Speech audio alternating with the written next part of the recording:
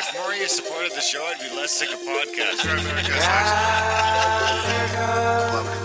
the blah, blah, blah. Sending out good vibes. Blah, blah, blah. Good vibes. Blah, Good vibes. blah, blah. Good vibes.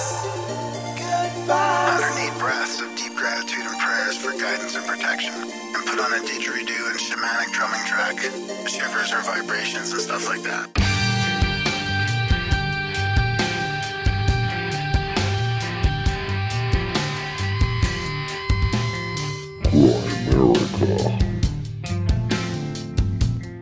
Everybody was so horrified and disgusted by that episode. People were ashamed, and very quickly the families were given reparations.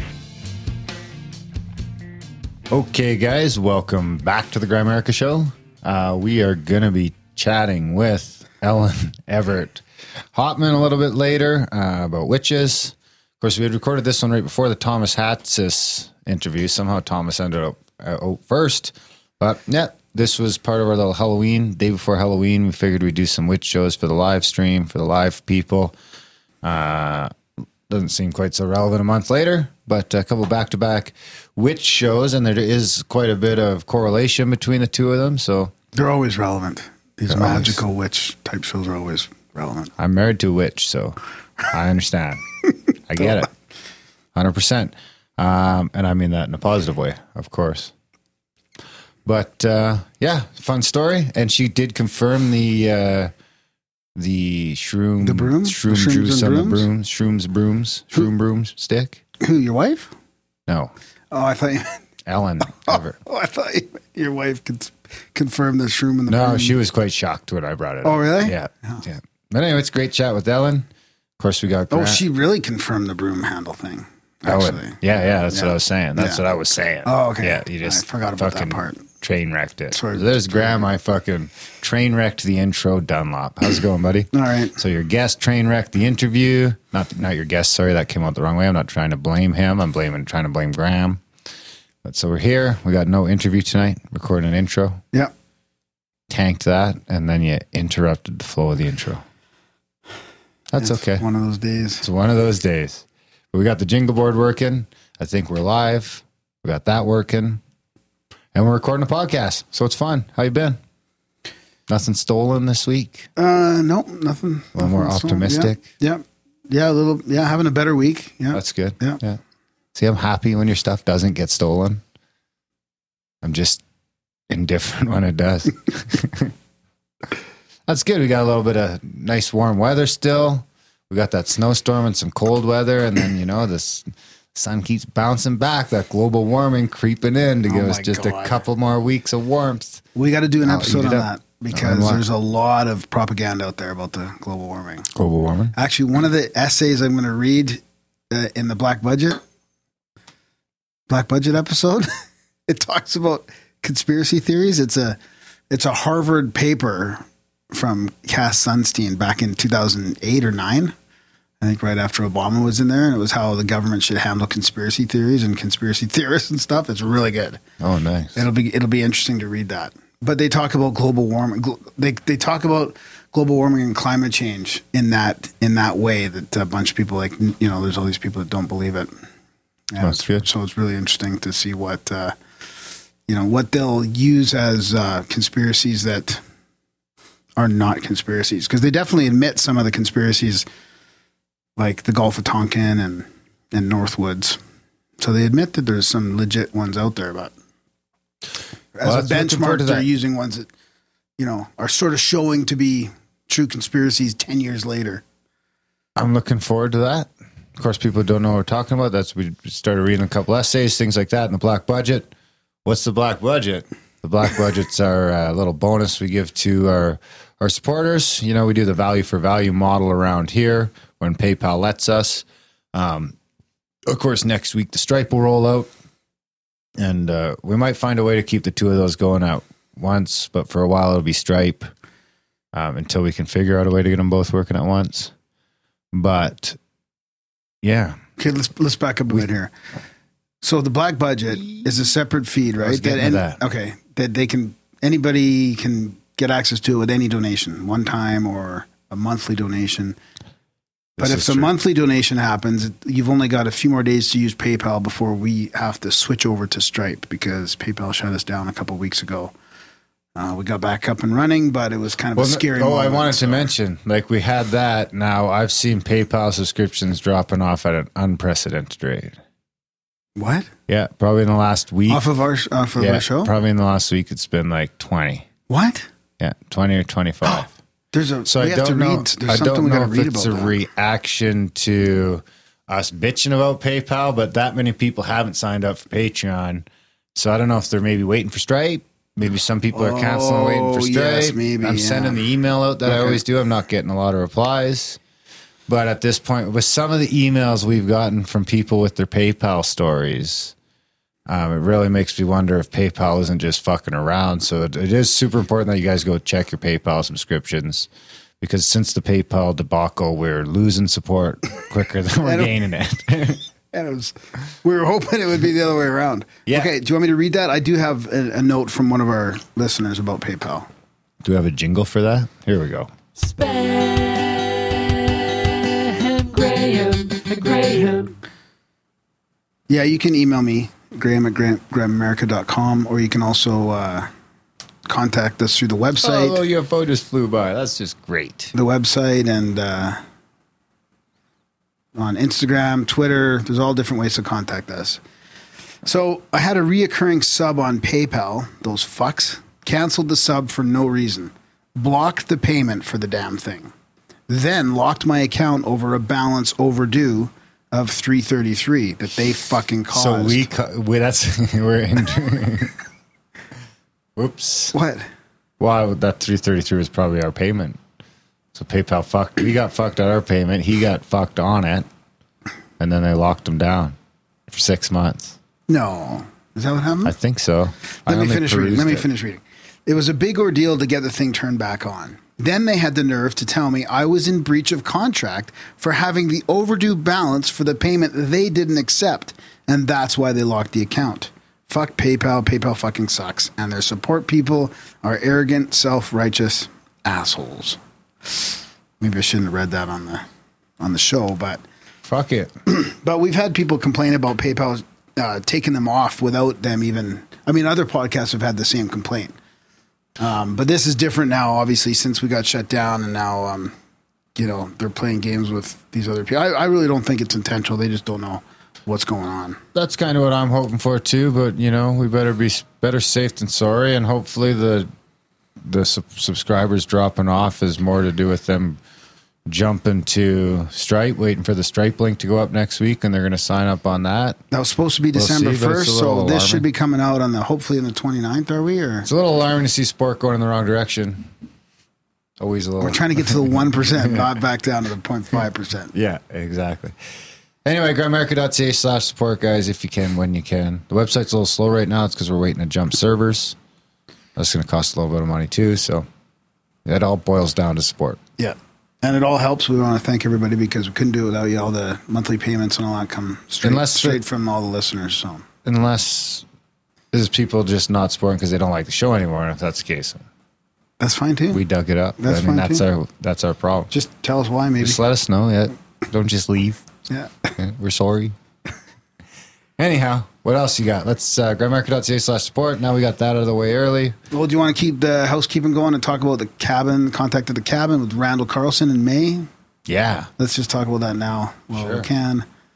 You start. I'll pull up the flyer. There's 2 weekends in May, and the week in between, there's like 3 groups of people that we're going to be hanging out with Randall Carlson in this huge cabin in Colorado near Pagosa Springs. I should have all this in front of me. Elk Lake Lodge, Pagosa Springs. Yeah. And that's kind of close to the Four Corners, so I envision us doing a little road trip to the Four Corners, maybe doing some CE5s by the Four Corners. There'll be some heavy fucking sea setting going on. There'll be some sky watching. There'll be some dope smoking. Well, there'll be some fireside chatting. It's a 122-acre private ranch we'll be on.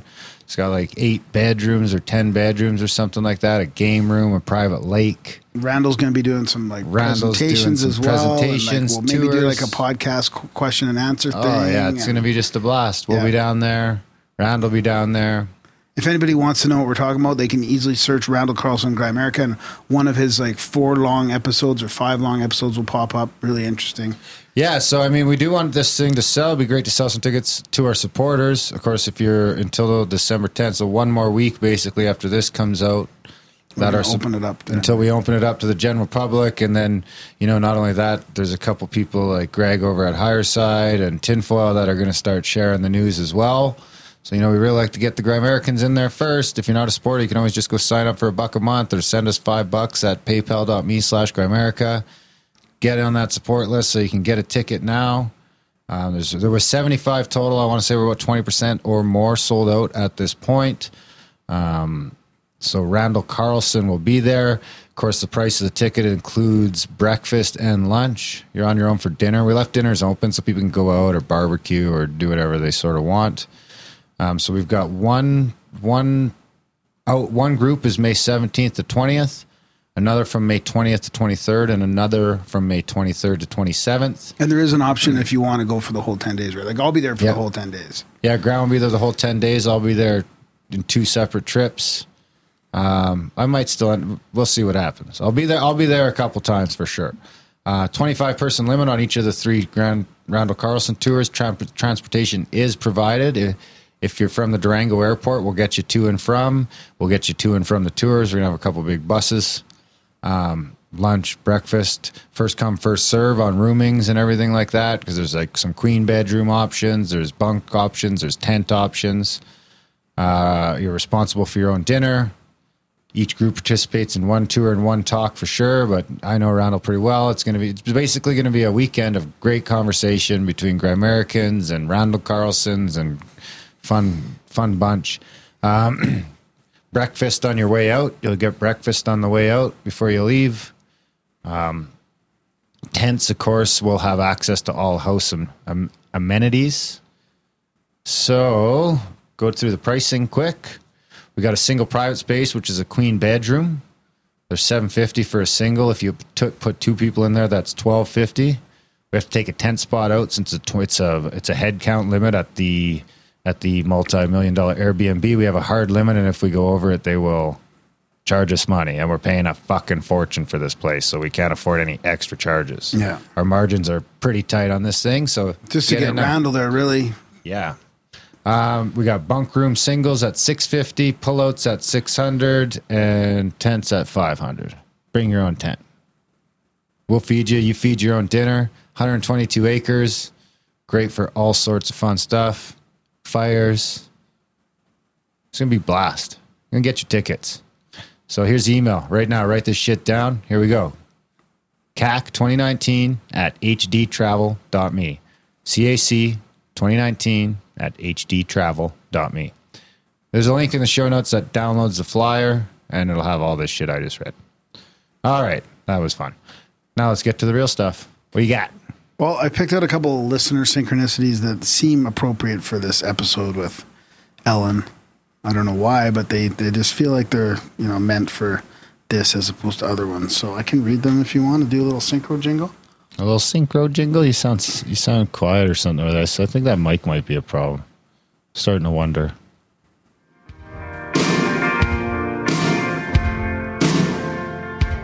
I want a good score for my synchronicity. If Graham reads it out, then Darren might give it to me. Hey, don't you please read it low, yeah.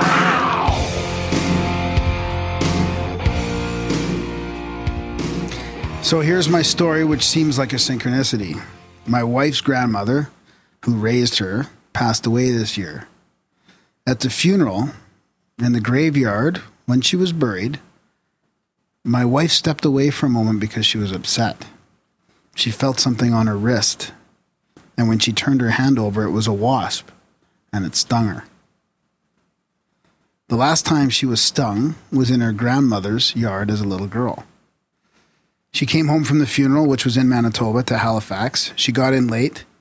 We had a drink and went to bed about 1 a.m. after telling me the story about the wasp. About 5 a.m., our cat, Corona, came in and started meowing in a way that sounded like talking. The way she hate when does. cats do that. It's weird, eh? Isn't it weird? Fucking cats. They changed their whole meow and they started doing this weird hello. Yeah. Take it easy. It's not quite like that. They say hello. Hello. They do. There's a jingle. There's a jingle waiting to happen. So that's the way she does it when she comes in from the rain. I went back to sleep, and 2 hours later, my mother called. My father had passed away. Later that day, we made plans to go to Moncton to help my mother get ready for my father's funeral. After packing and get everything ready, the last thing I do before I leave the house for extended periods of time is shut down my Mac. As I sat on the couch, logging off to shut it down, I felt something like a tag on my shirt bothering me. I reached back and grabbed what was on my neck and threw it to the ground. It was a wasp. I was not outside that day, and there were no doors or windows open. I did not see it flying around. The last time I was stung by a wasp was as a teenager riding my motorbike, when they would get caught up in my shirt. I have no problems with wasps. They love beer, so if they come around, I'll pour some out and let them have it. Everyone that knows me, including my wife, knows that I have no problem with them. I even have a picture of me drinking out of a can of beer with the wasp on the can. I always say they won't bother you if you just leave them alone. So this was totally random and weird, all of it. Random wasp synchro. Well, and the cat and the father passing away, right? Like the cat knew right after they came back from the funeral with the two wasps. Your mic's bugging me. Oh, yeah? Try like unplugging it and plugging it back in. Right now? Yeah, that's a tough one. I don't like rating those ones. They seem too heavily personal. You don't have to rate it. Okay, Yeah, I won't. no problem. Anyways, thanks for the synco. There is quite a few Good that happen vibes, too, around for like all the loss. yeah, Feel exactly. for Yeah. it. Speaking of thanks, I want to do a shout out to Mike and the guys over at OBDM. Oh, good. Took the time to make us the great new little YouTube thing for our YouTube audience. It's like moves around and a fucking UFO flies by every once in a while and the joint's smoking and it's just great. So big thanks. Big shout out to OBDM. Of course, they're over on the Grimerica Network, Grimerica FM, grimerica.ca/FM, where we got a stream of us and OBDM and Cruising with Steak, Cat in the Box. Now I got to name them all. Fuck. Yeah, good job. Walk Through the Mind. We get the No Agenda replays there. And Nick the Rat. Who else? I'm missing a bunch. Tinfoil Hat. Is there more? There's lots more. Culture. I don't even know because Adam runs it. So ask Adam. He'll tell you everyone that's on there. Even better, head over to grimerica.ca/FM and listen for a couple days and you'll know who's there. Some new shows coming out there too. We're working with some new people going to come on board. Just give us all a spot to go live where they can't shut us off. Mind you, YouTube's been pretty good to us. We can't complain too much. PayPal, on the other hand, they've been kind of fucky, but... Ready for another synco? Yeah. Graham, as promised, one of my more promising synchros of the last year. This may be too long to share. Actually, it's not that bad. Oh, goes quite a ways. No problem. Okay, here we go. But there's only one fitting rating for it. And it should be obvious to Durbin. To if who? you like it, feel free to read it on the show. You can read either To the... who? Durbin. Who's Durbin? You, Darren. Like, just Durbin. I don't get it. It's okay. You don't have to get it. Do you just get like it? calling me Graham, Oh. Yeah. Wouldn't it be like Dern? Where does the B come from? Maybe he's saying the Dern, like it sounds like in that jingle. Dern in the UFO. Dern, Graham. Yeah, Dern. You can read either the poem first or its explanation, or just one or the other. Oh, does that mean, well, can I read both the poems and? Okay, I'll read the explanation. The explanation. I was on my way to the local native reservation for a run for tax-free cigarettes. My brand is Signals. To the Indian res. And that night, on a quest for signals, I was rewarded with a batch of signals of a different kind from the cosmic complexity machine. It was the depths of winter that night. I had my 2 terriers, Dr. Chow and Steve Jenkins, along for the ride. I was listening to... Steve Jenkins? That's his dog's name? Yeah, that's awesome. Right? Do you think he says Steve Jenkins every time? Yeah, probably. Dr. Chow, Steve Jenkins. Dr. Chow, Steve Jenkins, let's go. I was listening to a Philosophy Now podcast about Hegel, and right before that, I'd been listening to Grimerica about the Nazi International. And before that, Gordon White talking to a guest about gematria. Jumanji. Gematria. You don't remember that what is? You know what that is? No. The numbers and the letters. I don't know. Marty Leeds. Oh, right. No, is that Marty? Flat Earther Marty Leeds? I think, is that Marty does the gematria? Yeah, I think so. Yeah. I don't remember the gematria. It didn't resonate. I just found out that the number 88 had been stolen from the Christ by twats who worshipped old Adolf and was quite upset by it. And the letter H is 8 in a standard numerology in gematria. Yeah, so A, B, C, D, E, F, G, H, number 8. Oh, That's what Marty was doing on the So 1 it to only goes up 13, 13 down to 1 for the Bible. And remember, like, all the words like Jesus means, it's like got a crazy number to it.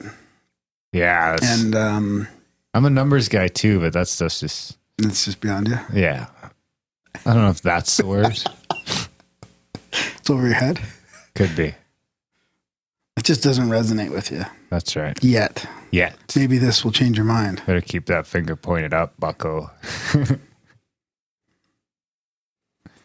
And the letter H is 8 in standard numerology and gematria. So I'm driving along the back roads, and in the distance, I see 8 pairs of eyes reflecting my headlights. The eyes belong to 8 pairs? Yeah, 8 pairs. So 16 eyes? Okay. How's he count all those eyes that fast? It's a lot of eyes to count. You're down a country road. There's 8 pairs of eyes. Yeah. Okay. The eyes belong to a herd of deer digging for seed in the 4-degree Fahrenheit moonlit fields. I slowed way down, and they watched me drive by without running away. The podcast about Hegel was really grooving on about the terms thesis, antithesis, and synthesis was added later to explain a more complex binary upward spiral in the evolution of philosophical thought structures. So I've got H's and 8's on the brain, and my new little terriers were acting hungry. So I stopped at an all-night convenience store and made a purchase.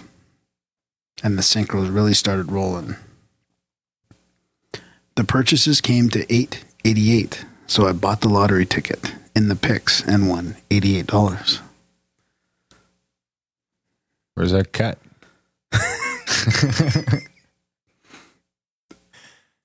He probably donated it. He probably donated did. $8.88 or something like that. 888. Yeah. We don't have an 888. Oh, you can enter whatever you want. Synchro rating? You don't have an 888 as a synchro rating? We got a thing the other day for $8 a month. I wonder if that's him. Yeah, maybe. This is an old email. Then 6 people canceled. It's an old email. 8 people canceled. Yeah. 88. We don't have 88. I'll give you an 8.88 if Darren doesn't. Because Darren seems a little jacked about the Durban. Yeah. You call me fucking Durban and you want an 888. There's no chance that's happening. I'll give him a 6.88. How about a 6.78? That's pretty good though. I mean, that's one of those ones when it happens to you, you're like, how does this happen? It came to 888. And he won a lottery. He bought the lottery ticket when that happened because he's like, that just happened, and he won 88 on the lottery ticket. I mean, how can that be possible? It's beyond any kind of chance or anything like that. I mean, it just... You should have bought 88 lottery tickets. You should have. Then he would have won Jack. Hey, Siri, what's 88 times 88? 88 times 88 is 7,744. That's still not a lot of money. Big risk. What do you think 88 lottery tickets cost? That's probably, you're into the hundreds of dollars if you lose. Yeah. Huh. Yeah, I'll give him a 7. Come on. Okay, an 8. Flat 8 is okay. A flat too. 8. Yeah. Okay. You just really needed an 8 there. Eh? You weren't going to let me go. What else you got? I got the UFO quotes of the week. See that? The non-profound UFO quote of the week. You got to speak up over there. I got the. I'm Like you seem like you're whispering in scared. purpose. Are you? In purpose?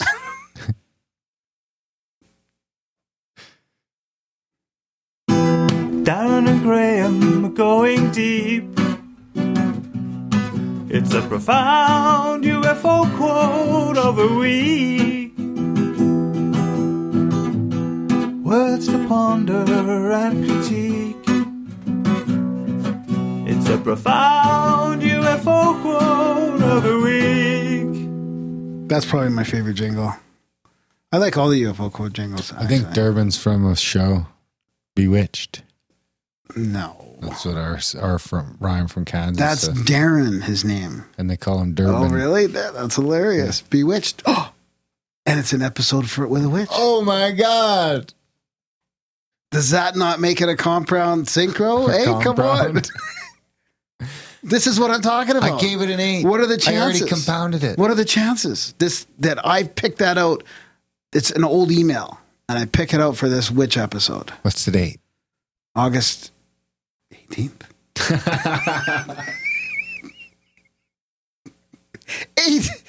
8 is August.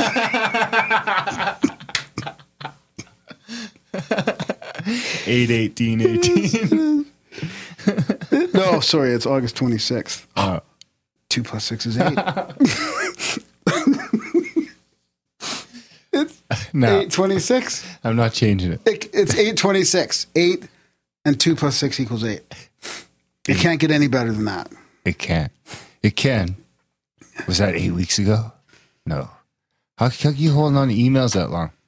Dude, I've got emails from years ago I'm saving up. Really? Yeah, of course. That's kind of rude. What do you mean it's not? I'm Someone just could be waiting for the... waiting- Well, I someone can't could be get them all. waiting years. It's impossible to read them all. Some so. people are old.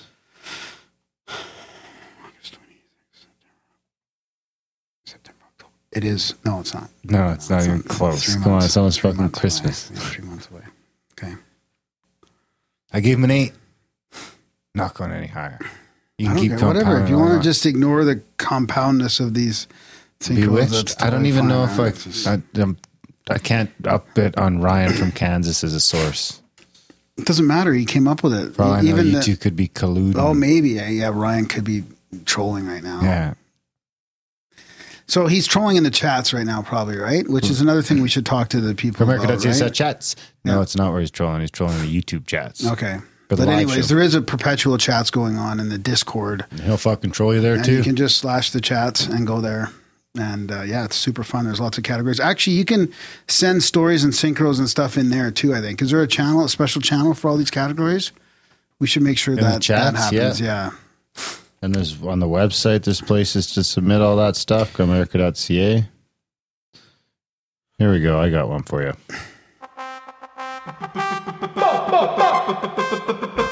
I'm in the middle of the UFO quote. Did we not I get just that? realized you just bypassed the whole UFO quote. Get to it. Okay. Oh, now my glasses are all foggy. That's good. I need new glasses. These are just reading glasses, and they're really hard to... That's good. You've been triggered all day, so a good laugh is good for you. This is the first sighting in Zimbabwe where airborne pilots have tried to intercept a UFO. As far as my air staff is concerned, we believe implicitly that the unidentified UFOs are from civilizations beyond our planet. That was Air Commodore David Thorne, Director of General Operations for the Zimbabwe Air Force in 1985. Zimbabwe Air Force. And when? 1985. Huh. I'll pound out a couple other ones here. UFOs sighted in Indonesia are identical with those sighted in other countries.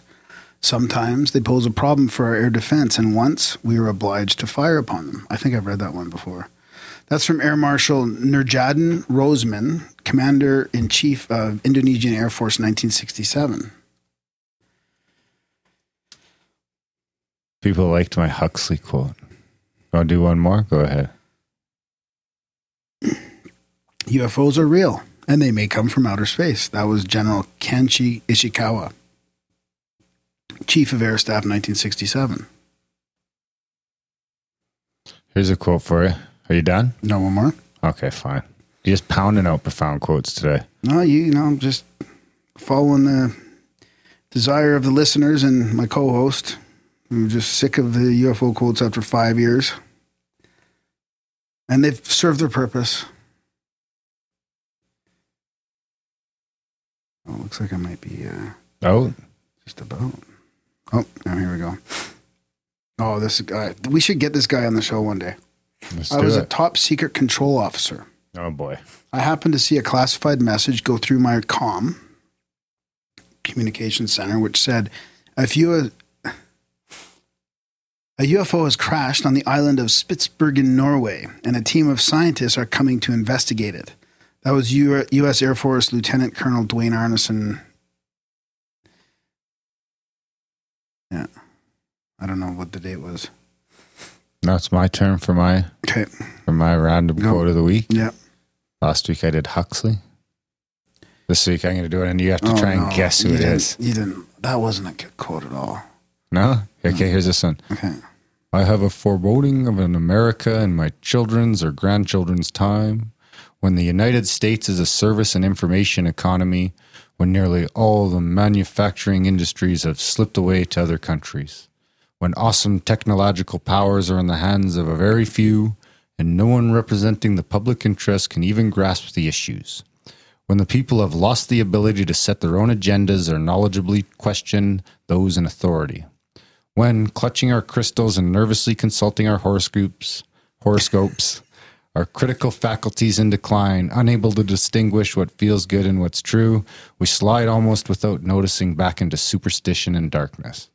The dumbing down of America is most evident in the slow decay of the substantive content in the enormously influential media, the 30-second sound bites, lowest common denominator programming, credulous presentations on pseudoscience and superstition, but especially a kind of celebration of ignorance. Jesus. Who is that? Carl Sagan? Yeah. How'd you get it? What do you mean? Was it his quote or was it my... It was your accent. Was it? Yes. No, I would have got it anyways. Would you? Well, you know what? I didn't think he was that into the dumbing down of the people. Like that did sound very... Goodreads, so I think it did sound very conspiratorial, actually. It sounds super conspiratorial. Yeah. I wonder what... It doesn't say what date he said that. But he's been dead for a long time, so it was a while ago. Yeah, that's what I mean. It seems very... I think he was woke more than people give him credit for. Woke? But he was bought out, too. He was bought out and woke. You got woke then? He got bought out? Yeah. That's usually how it happens. Oh, no, I guess it doesn't. I guess, yeah, that's how it happens. Ain't as bought out as Neil fucking deGrasse Tyson. That's right. Jesus Christ. Okay, back to you. Oh, actually, no. Back to me. How about one more? What? Are you kidding me? You can't do 6 profound quotes. You've just lost all profoundness. Okay, I'll save them. There's a bunch more still, so, I'm just going to drag it on longer if you want. That's fine. People are going to cry when it's done. Okay. But if I we're going to replace them with great something else, other quotes. I'm doing great impressions. Questionable impressions at best. So what were you doing now? Bingo, bango, social media jingle. Don't forget to rate, comment, and or subscribe to the Grimerica newsletter. Bingo, bango, social media jingle. Don't forget to rate, comment, and or subscribe to the Grimerica. Oh, here's a fun one. So, confession time. Grimerica isn't a word. We made it up. What does Grimerica mean to you? Let's see. Have some interesting answers. From Lee Smith, 2 cool dudes chatting about awesome subjects. From Joshua, I look at it like Grim plus America because there has been many grim things going on behind the scenes, and you help open up many discussions about these things. From Justin, it's a fictional nation run by you guys where anything and everything weird converges, like a tiny island in the middle of some lake deep in the Canadian wilderness. Nice. From Joseph, a meeting place for powerful minds to meld ideas without fear. Awesome. This is a good one. All those are all good. From Trevor. Hey, stop now while you're ahead. Grimerica is a place where all are welcome to hang out with like-minded people and just enjoy good, interesting conversation. Have a few laughs and take your mind off the mundane. It's a place that makes a quest for knowledge fun and entertaining. Grimerica is a place that is needed in this world more than ever. Thanks for doing what you do, guys. Keep it up. Aw. From Stevie McFadden. Is Stevie the one who got married on the show? Stevie Or Weeby? got engaged on the show? Stevie Weeby? Stevie McFadden. I don't know. Anyway, UFO quotes, not just normal ones. You could say they are profound. From Nick, I've never understood the name. From Forrest Neal, guest on the show, guest turned fan. The land of misfit toys. That's a good one. From Brett, I thought it was both your names together, but I've just listened to a tinfoil hat episode, and now I know it's drunken poker plus laziness. That's actually a pretty good go-to when people ask, is drunken poker plus laziness. But then they're going to inevitably ask you to elaborate. Grimy America, Grim for Graham equals Grimerica. And I think of it as Grimy and America, uncovering the truth below the grime. Right on. Yep. Head over to the Facebook page, guys. Give us a like over. Here's the thing. We're starting to think some of these algos, so it would help us out, I think, if you guys went and liked us on the stuff, especially the YouTube right now. If a lot of people don't listen to you on the YouTube page, we get that. But if you're on YouTube anyway, head over to the Grimerica channel. Give us a subscribe. Yeah, good idea. Because I think it'll help people find us if we have more subscribers. That's right, yeah. Subscribe to us on iTunes because that helps us out in the iTunes store. Leave us a review. Leave us a rating. Grimerica.ca/iTunes will take you to do that. Any place you can review us, subscribe to us, or like us. Even if you never go back to that fucking place again, it helps. You still triggered the algo. Yeah. So you could hopefully you could be the one that triggered it. Yeah, you could be helping the show while you're waiting for your doctor's appointment. Yeah. It's another way. You could be the 50th person in PayPal that triggers the shutdown of PayPal. You could be the 100th monkey. The 10,000th YouTube subscriber that triggers some new alt-right Graham getting banned. Yeah, some new banning. Yeah. So that was one of the Twitter responses. What does Grimerica mean to you? Alt-right. Good thing you left that out. Yeah. Could be laughed too. We can be laughed. We go where money is. So speaking of that, if you want to sign up via PayPal, which is, one of the ways that used to be okay, and we're still going to have that available, but it's got to happen in the next couple of days, like by December 1st. Otherwise, please, because we need your help. Otherwise, we can't do this. Go to grimerica.ca/Patreon. Or Stripe. Stripe is coming up. Stripe's not set up. It'll be set up next week. Like I say, we're going to probably figure out a way eventually to have Stripe and PayPal both as an option. But for now, we could use some more patrons for sure. We don't even have 100 fucking patrons. Get over there, sign up for a patron. If you're a PayPal person, get on the PayPal. Of course, we got Stripe. The bottom line is that without support, one of these hits is going to end up taking us down. So we need to prepare.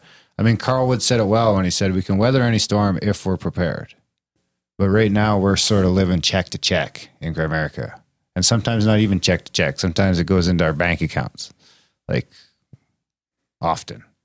So it would help out if, we could get to the point where we can be prepared for... You mean comes out of our bank account? Yeah, that's what I mean. Yeah, when the PayPal is empty. Not goes in, no. So it's we're still living check to check barely, and we need to get to the point where we can save enough money that... PayPal going down, we've got a bit of money to pay bills while we're... Exactly, yeah. And we don't want ads, we don't want sponsors and all that. We've said we want to do value for value, so that means that we're not beholden to anybody sponsoring, anybody, paying us to advertise their stuff. We can talk about whatever the hell we want with the guests who we want, and we don't have to wait. You guys don't have to wait for ads or anything like that. Just our little lazy ramblings here to explain why we need your help, and that's it. And we got the Black Budget feed, which is pumping up. Yeah. We're ramping that up. We should talk about did you talk about what you're reading? No. I haven't. Have you put it out yet? The first episode of that? Yes. Of the manifesto? Everything's out. Really? I put the black budget out stuff almost as quickly as we recorded. Oh, wow. Plus, it was coming up on the end of the month, so I wanted to maximize the libs. Okay, so we've got a couple essays. I did a Keel essay when he talked about UFOs to the Scientific UFO Congress in 1967. Yeah. And you did a couple? Yeah, well, I did the Dave McGowan, part 1, September 11th, and revisited a prologue, which was written the September 12th, 2001, the day after, and it's quite pertinent. And, of course, I think we'll do part 2 right away, and I also did the first. I wish I would have done it in like 6 parts, but I've now committed to 4 parts. You can still split it up. It's okay. It takes a while. I already put 1 of 4 in the title. Oh, did you? That's it. I ain't rolling back on this shit, man. I said I'd do it. I'll do it. That's the manifesto itself, right? That's Professor Ted, the Unabomber's Manifesto, reading through that paragraph by paragraph. We got through the first 59 paragraphs in episode 1. Yeah. So grimerica.ca/support. As soon as you go there and sign up, you'll get an email. It'll have the link. You go to Patreon. The link's there. If you're a supporter, just go to one of the posts, has the link there. If you have any trouble finding that shit, just email me or Graham and we'll get you set up. I think we're going to do an episode with all listener trip reports too. I've been saving up some trip reports because some of them are quite long. So save that up for like one big black budget episode. Some political conspiracy stuff coming up in the black budget, some more essays, and the black budget probably going at least 2 episodes a month. Right now, I think we're on a 1 a week pace right now. I don't know how long we can keep that up, but better time than ever. Subscriptions are going down and content's going up. What the fuck? Maybe that's a problem. We're releasing too much content. We got to pull back. No, it's all good. It's all good. We don't care. We love you. Yeah. We love you. Thanks for listening. We love it. We hope you guys love this chat about witches with Ellen Evert, not Everett, Evert Hopman.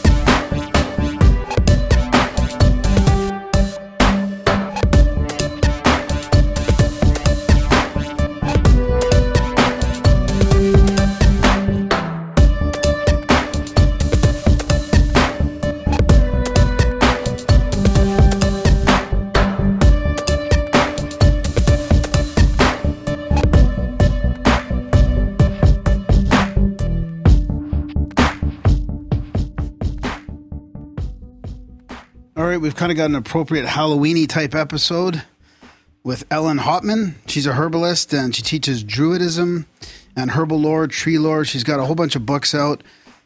Tree, what was the other one I was reading? Tree healing, tree something. I can't remember it now. And the latest one, Real Witches of New England. Yeah, thanks for coming on the show, Ellen. Well, thank you very much for inviting me. It's an honor to speak to Canadians.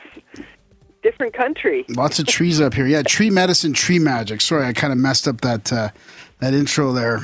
There's no trees. That was my first book, Tree Medicine, Tree Magic. Awesome. Yeah, you've got like 10 out, I think. 15, actually. 15 now? Oh my God, yeah, that was a few years ago when I was listening to that. They're not all out yet. I'm writing one right now, and there's one coming out next summer, so... Well, I can't help it. Well, thanks for joining us in this special time. It's funny, I listened to you on an interview a few days ago, and it was the same time of the year as well. It was just before Halloween. So there's a lot of overarching things we could talk about, like paganism and witches and druidism and the holidays like Halloween and the one on the other side of the year.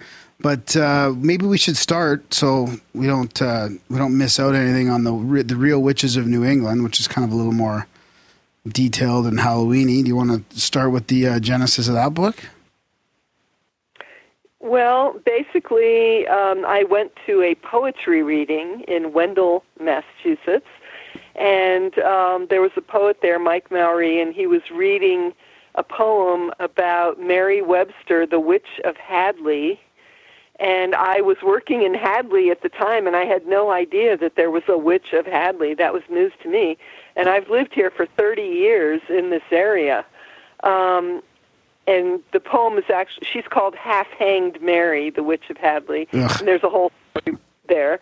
But so I was just blown away by that. I had no idea, because I've been a pagan since the early 80s, and nobody talks about this stuff. And then, so I looked into Mary. I looked into Half-Hanged Mary. And then I went to visit her grave, which I tried to find, and I couldn't find it. Her graveyard was about 5 minutes from my place of work, 17 minutes from the house. So I was walking up and down the gravestones trying to figure out which one was hers, and I did find one stone that was defaced, and I kind of wonder if that was hers. But there was a big oak tree in the cemetery, so I asked the oak tree to please send my good wishes to Mary, because I couldn't find her. And I left a rose. I had brought a rose with me that I was going to leave at her grave, but I left it under the tree and asked the tree to communicate with her if it could. So anyway, I kept going. That's just the way my mind works. When I get a question in my head, that's often how books happen. You know, it takes me a few years to write a book, so I have to be pretty interested in the subject. And the more I looked into it, then I found out that there was a witch of Northampton. Northampton's 45 minutes from my house. Then I found out there was a witch of Springfield. Springfield is 45 minutes from my house. And I just said, holy cow, you know. And I just kept looking. And then I said, well, gee whiz, this is a pretty miserable situation here in New England, you know, the Salem witch trials and all that. And I said, I wonder why that happened. So I started digging into it. So then I started looking into the history, what happened in Europe, and then I went even further back, and I took it all the way back to the Bronze Age. So the book really starts with the Old Testament and the Bronze Age, and then works through everything that happened in Europe, and then Salem. And then I started interviewing descendants of the accused witches. And then I started interviewing modern witches. So that's all in the book. Nice. We've had so many authors on the show that have like a download or a inspiration for a book, and it kind of changes their whole path, or they all of a sudden start writing these things. I mean, do you attribute any of your writing to that kind of thing, like just your connection to the spirit realm or whatever, nature, or whatever? That you get, this sort of download or this idea to have to write this book at this time, which is obviously it's a pretty good time for a book like this as well, with all the interest in the revival of paganism and interest in magic and witches. Well, really, I wasn't really thinking that way with this one. It was more personal curiosity. I have had books that, for example, my novels. I have 3 novels out. It's a trilogy of Iron Age Druid novels. And when I was writing those, I honestly felt like, people said, oh, that's not fair. You channeled the books, But I honestly felt like the characters in the books were actually speaking through me. That was an interesting experience. It was like being on a shamanic journey for years, which is exhausting. But I would literally sit in front of the computer with no idea, what was going to happen next. And then pretty soon the characters would start talking, and all I was doing was following them around and recording what they were saying and what they were doing. And that's how those were written. Yeah. But as I wrote this book, the book came out September 18th, but the actual book I had in my hands in August of this year. There's a lot going on in the world now that I see, I see very strong parallels. So to what age? To what parallels to what age? Like how far would you go back for those parallels? Well, if you look to at the Bronze Age, like? No, this is a big, this is a huge subject. The Bronze Age, it wasn't too nice. If you go to the Old Testament, look at Ezekiel, Jeremiah, you find quotes in there about witches, although a lot of people think they weren't actually talking about witches, they were talking about poisoners. But King James, who was very paranoid and terrified of witches, changed the word to witch.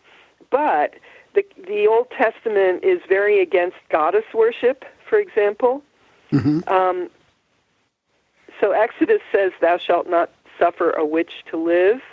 And then Leviticus says, "A man also or woman that hath a familiar spirit, or that is a wizard, shall surely be put to death.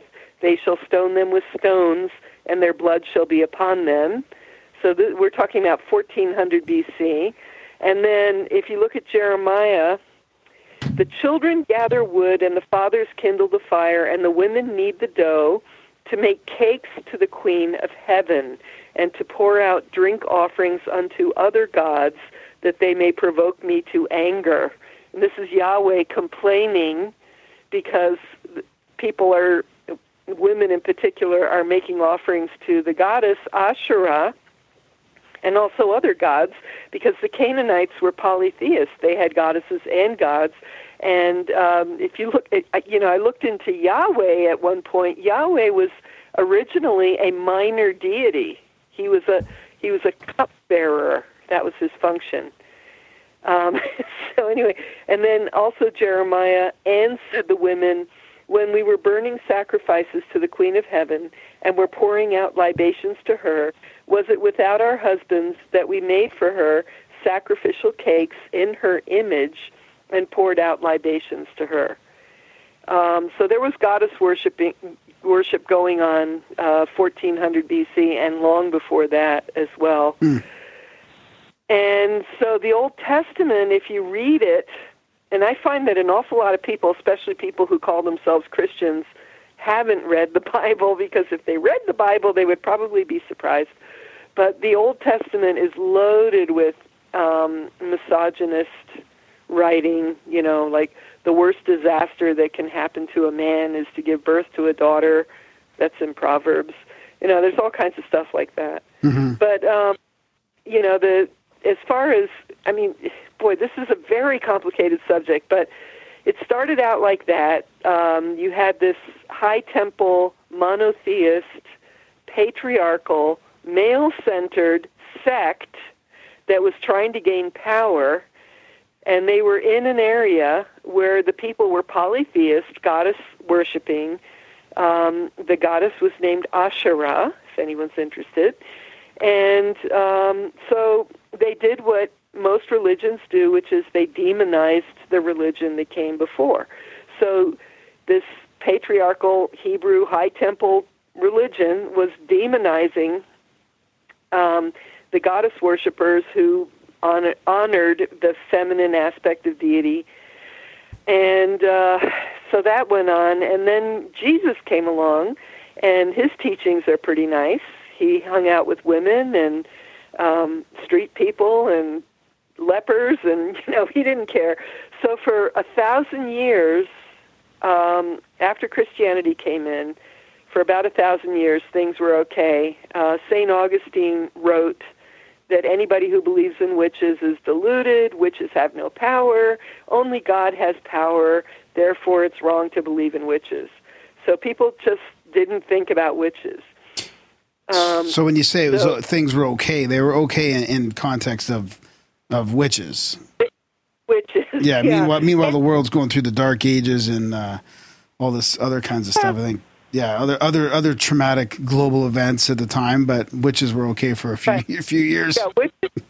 Well, what happened was the Y1K phenomenon. Do you remember Y2K? Mm-hmm. When the year. Okay, and do you remember how everybody was terrified and they thought that civilization was going to come crashing to a halt, and people started hoarding food and hoarding water, and, the survivalists got all upset, and everybody thought that civilization was just going to be over, right? Because the computers were going to crash and all that. Well, the exact same thing happened in the year 1000. When the calendar turned over from the year 999 to the year 1000, everybody was terrified. They just thought the world was going to end, literally. and they didn't have computers. But what they were terrified of at that time was devils. So the idea that the devil or Satan was going to show up in your living room, and take you to hell or something, that first started when they had the Y1K hysteria. That's so. I mean, when I read things like that, that's when it dawned on me that people haven't changed very much. I mean, it's just the parallels are just astounding. But anyway, so do you think that devil phenomenon? You think that showed up around that time, or is that what you said? Yeah, people weren't really, because before that everybody was thinking, oh, God is the only one that has power. God is almighty. God has power. All of a sudden, now they're afraid of this entity called the devil. I mean, if God is so powerful, why is the devil such a threat? I don't know. But anyway, so they. I would have thought that would have went back to like incubus and succubus encounters and near-death experiences and stuff like that, where people must have been having those going way back. Yeah, but that stuff really got ramped up in the Middle Ages. See, there's really three phases to all this. When I say the first 1,000 years were not that bad in terms of witches, I'm telling you that's what it was like. And then after the Y1K, when they were so terrified of demons and devils, then they started thinking about people that consort with demons and devils, and these must be very powerful people, and therefore they must be men, because only men are smart and only men are educated. So they didn't think in terms, we think in terms, we have a folk idea of the witch as this old woman. That's not the way they thought of it. They thought of them as powerful men, wizards, maguses, magi, whatever the word is. That's what they thought. And that went on for 4 centuries, that, these powerful magical practitioners must be men. And then in the year 1475, Jakob Nieder wrote a book called Formicarius, and this was right when the Gutenberg press was invented. So they had this new technology where if somebody had an idea, they could put it into a book, and then the book would be shipped all over the place, and the idea would spread. Because remember, before the press, it was pretty hard to get ideas to spread, So all of a sudden he writes this book, and he says, no, women are stupid, women are uneducated, women are gullible, women are more likely to be led by the devil. They're more susceptible to demons and all that. This is what he argued. Therefore, witches must be women. And that's where that started. And then the Holocaust of women began after that. And then a lot of that, I mean, it was funny. We were just talking at the beginning, before the show, and it's like every time you hear about these accounts of witches, you're like, that wasn't even a witch, They weren't even witches. I mean, there must have been a lot of, how do you say it? Like people just getting killed for nothing. Not that there's any, reasonable reason for that, but. It depends on what you mean by the word witch. See, that's the problem. This is a huge subject. There were all kinds of things going on. The medical profession was just getting started, and they were all men. The people that had been the healers that had been taking care of the sick for 2 million years, probably, were the grandmothers. That's who the healers were. And the midwives and the herbalists. And so midwives and herbalists were labeled witches because they were in direct competition with the male medical profession. And then you had property problems. If you had a widow, women often live longer than men, but a widow who had some land, some property, and the younger people in her family couldn't wait for her to die. It would be very convenient to accuse her of being a witch and get rid of her so they could take the property. I mean, when you really dig down into the individual stories, there's just a lot.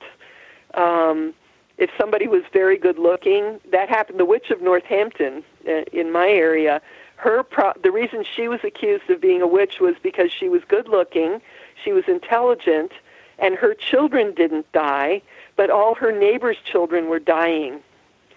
They were getting sick and dying, and therefore she must be a witch, you know. How many women do you think we're talking? Well, there's different estimates. Very hard to tell because, you know, a lot went on. But I've seen anywhere from 40,000. That was the lowest number. The highest number I ever saw was 300,000. But if you consider, you know, one person, if you hang one person or burn one person to death, that's going to pacify a lot of people. You know, everybody's going to hear about it. And it was a way of controlling people, also a way of controlling the population. And that was both the church and the nobles, the nobility, and the kings and queens. You know, they were always trying to figure out how to control people. And that's a great way to do it. But they weren't just burning women. They were also going after men, mostly women, but also men, also children, also Jews, also anybody they considered a heretic. Cathars, Waldensians, Protestants in Catholic countries, Catholics in Protestant countries. They were just going after anybody that they thought was different. And, you know, Canada's a pretty peaceful place, but right now in the United States we have a lot going on, and I mean, I see a lot of parallels between what's happening here. Well, I was going to ask you about that. I mean, you know, the States was founded on freedom, and the, you know, since when are we talking about all these modern witches that you're talking about? Is that like what kind of date range are we talking about? And then the parallels you talk about. I mean, we can almost practice or preach whatever you want now in the Western world. So how it must be way better than it used to be in that regard. Sort of. Depends where you are. If you're in the Bible Belt of the United States, Tennessee, you know, if you're in the Bible Belt, you can't preach whatever you want. They still have book burnings. When the Harry Potter books came out, the preachers were organizing book burnings. And just last weekend, there was a group of Druids trying to do a ritual. I believe it was either Kentucky or Tennessee. I always get them mixed up. Mm-hmm. Anyway, they were in the Bible Belt, and they were getting death threats because they were doing a ritual, and they were trying to do it in the open. You know, in the local people were saying that they were, and this sounds so medieval, but they were literally saying, by doing that, you're bringing demons and devils into our town. Wow. Well, not only that, you got all this new age of tearing down YouTube channels digital book and burning. deplatforming people and cutting off their payment sources. I mean, you don't need to physically burn books to shut people up nowadays. You just need to cancel their PayPal or their YouTube channel. I mean, that in a lot of ways seems to be the modern version of book burning.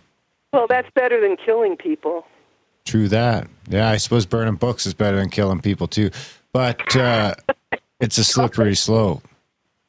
I mean, we just had a terrible thing happen here. I mean, I've been doing interviews about this book for about a month and a half, and every interview I've been saying the same thing, you know, that I see all these parallels, and just because people are okay with witches now because Harry Potter is cute and Charmed is cute and it's a bunch of teenage witches and Bewitched was cute. We're in this nice little period, and I've been saying things could shift at any time, and we just had a slaughter of Jews in Pittsburgh, Pennsylvania, and Jews, of course, were the classic people that were being persecuted. It wasn't just witches, you know. Yeah. It was always Jews. I mean, we're still living with it. I mean, at least in this country we are. I don't know what's going on in Canada, but there's different things going on in Canada. But I mean, it's social justice. That's the new problem, right? It's less about gun violence and more about it's more like about what you say. Like, we can't say a lot in Canada as compared to the States. I mean, that might change. I don't know, but it's a bit different. It's hard to compare. But I think there's another reason why paganism, let's say, or magic or witches or whatever you want, is getting more popular. It's not just because of the, like what you mentioned, which is part of it, the pop culture part of it, the Harry Potter and all that kind of stuff.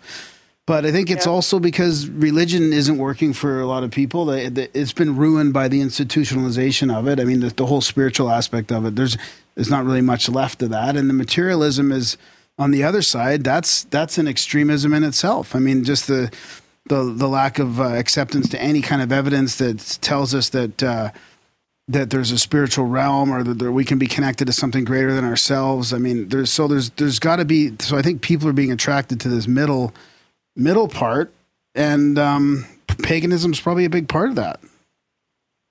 Well, whether they know it or not. I mean, they might not even label it or even know, but people getting back to nature and people meditating and connecting to herbs, the sort of the new oils. age kind of thing is kind of part of that. Like, I don't know.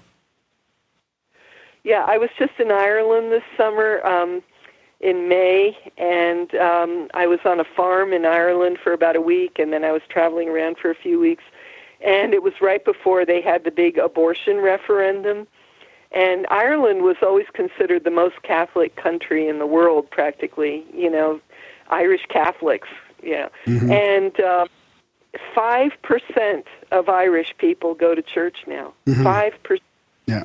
And the pedophile situation had a lot to do with it. People were so just shocked, disappointed, disgusted, by that. So they, I was fortunate that I was actually, with Irish people. I wasn't traveling around with Americans. It was great to be with the Irish. So I did get to discuss this a little bit. And what I saw, and it was very touching to me, because I'm a Druid, and Druidism is, their ancient pagan religion. It's the Celtic religion. It's the Celtic path.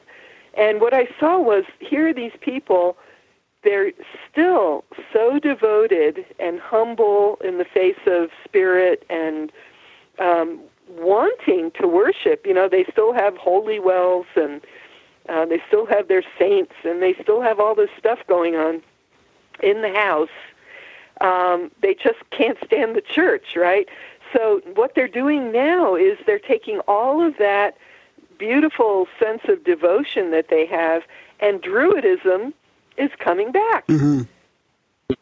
Big fire festivals. I mean, it was really something. For me to see that, it was amazing. Especially after you've been in it since the 90s, early 90s, I think I heard you say. Early 80s. Early 80s, yeah. And, and now to see this revival must be quite interesting. Yeah, and in the country where it's indigenous, what it is it's the old pre-Christian indigenous tradition, mm-hmm.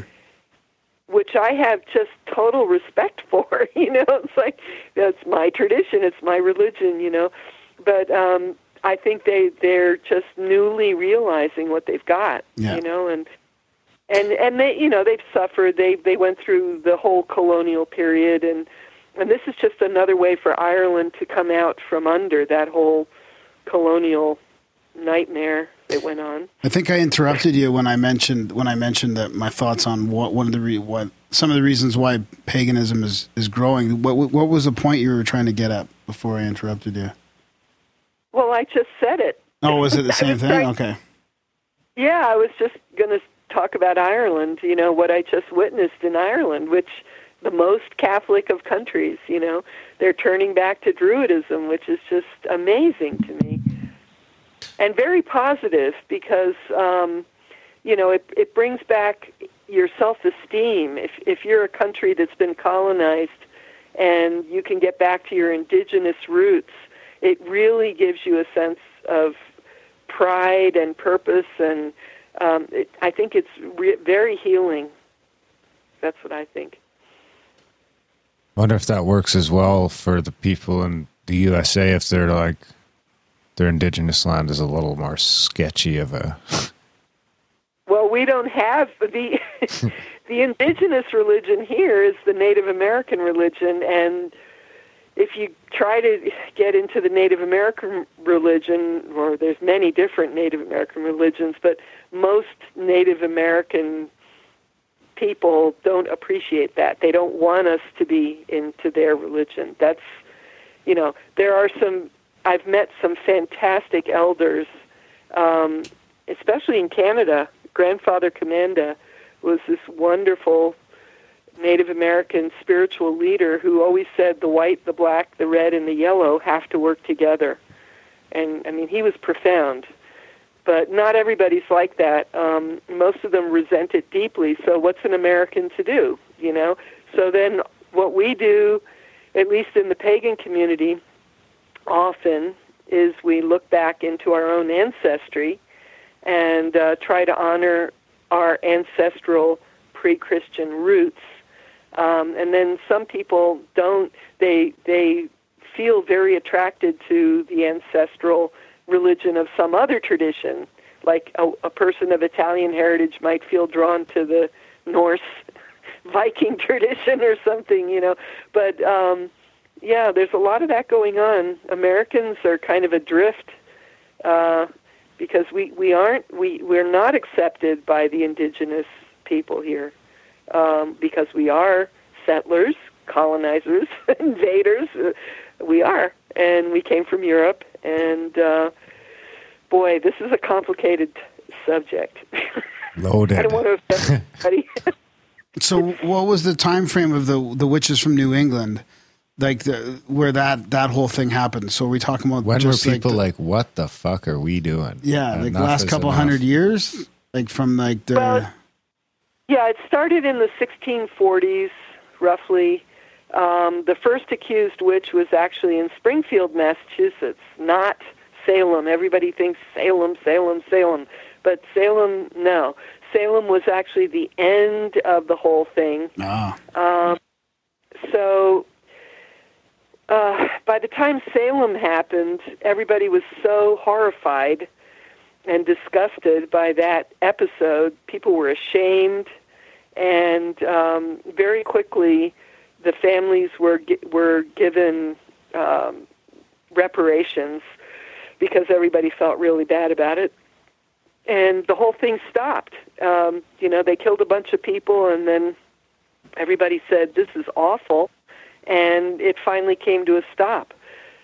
But there were over 300 accused witches just in the New England area. Wow.